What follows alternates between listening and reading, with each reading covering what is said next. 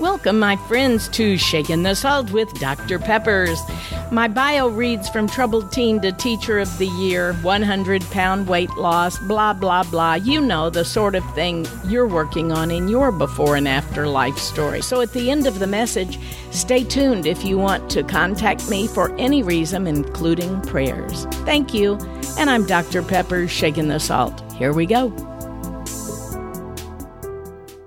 The only time I ever heard my sweet grandmother yell was when she was standing in the front yard yelling, "Debbie, you come back here with my car."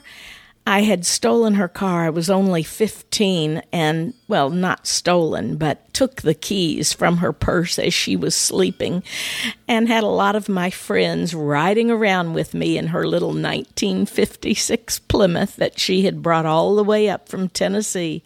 And here we are just hot-rodding all around town, just yelling and playing like I didn't hear her.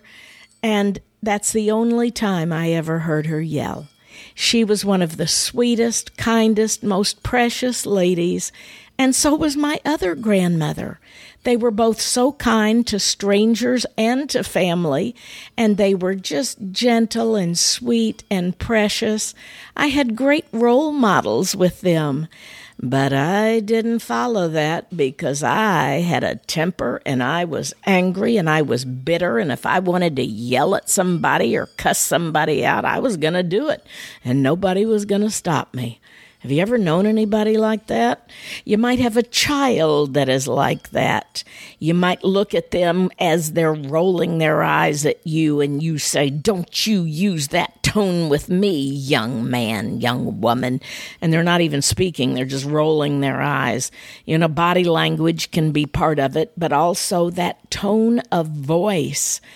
I always gave the example in my speech classes when I would say, you can say the exact same words in so many different ways.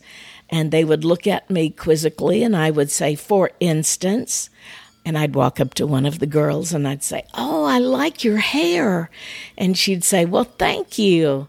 And then I'd turn around and I'd look back at her and I'd say, "Oh, I like your hair." And roll my eyes, and they get the message. It's not what you say, it's also how you say it. And that is one of the topics of one of the presentations I do in my speaking and teaching for teachers. And communication is so important in this day and age. We tend to think we are entitled, especially teenagers, the young adults, and some people that were spoiled most of their life.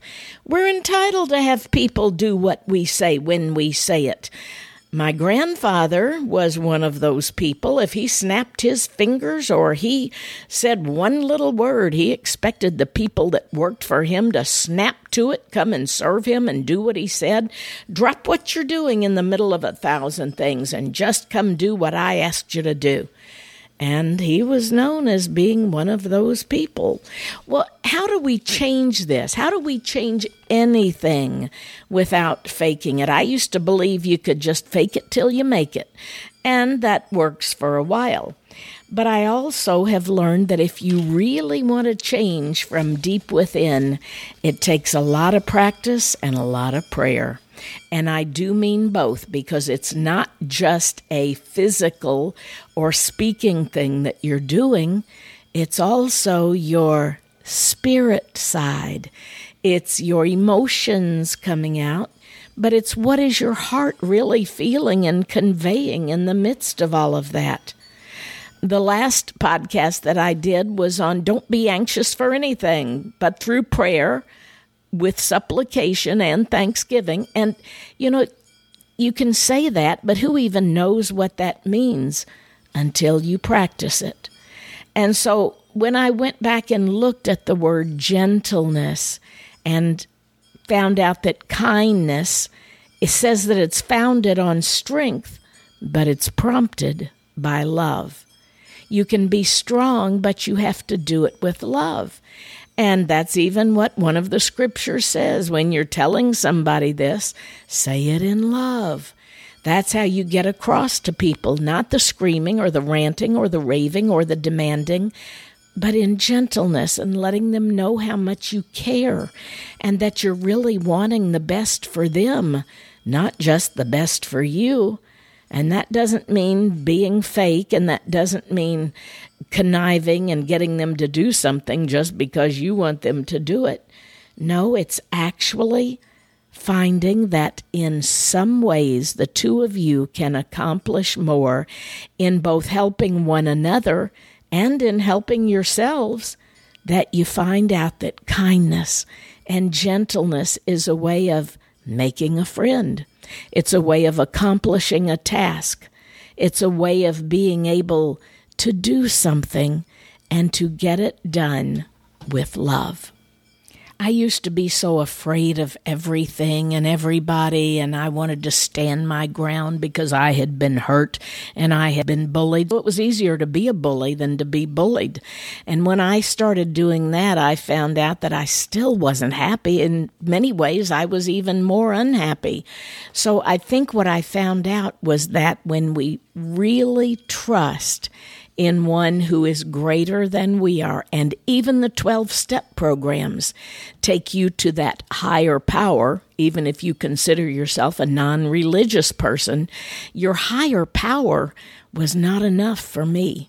I needed something solid. I needed a book, and they gave me the book for the 12-step program that Bill W. had done, and it was strong.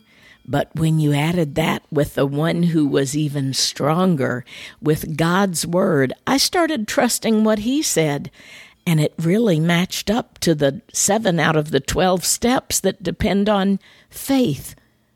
And when you have faith, you actually are taking what you have in your thoughts and your beliefs and surrendering them to someone who is safer and bigger and better and more trustworthy. And when you really trust and really believe, what a relief it is.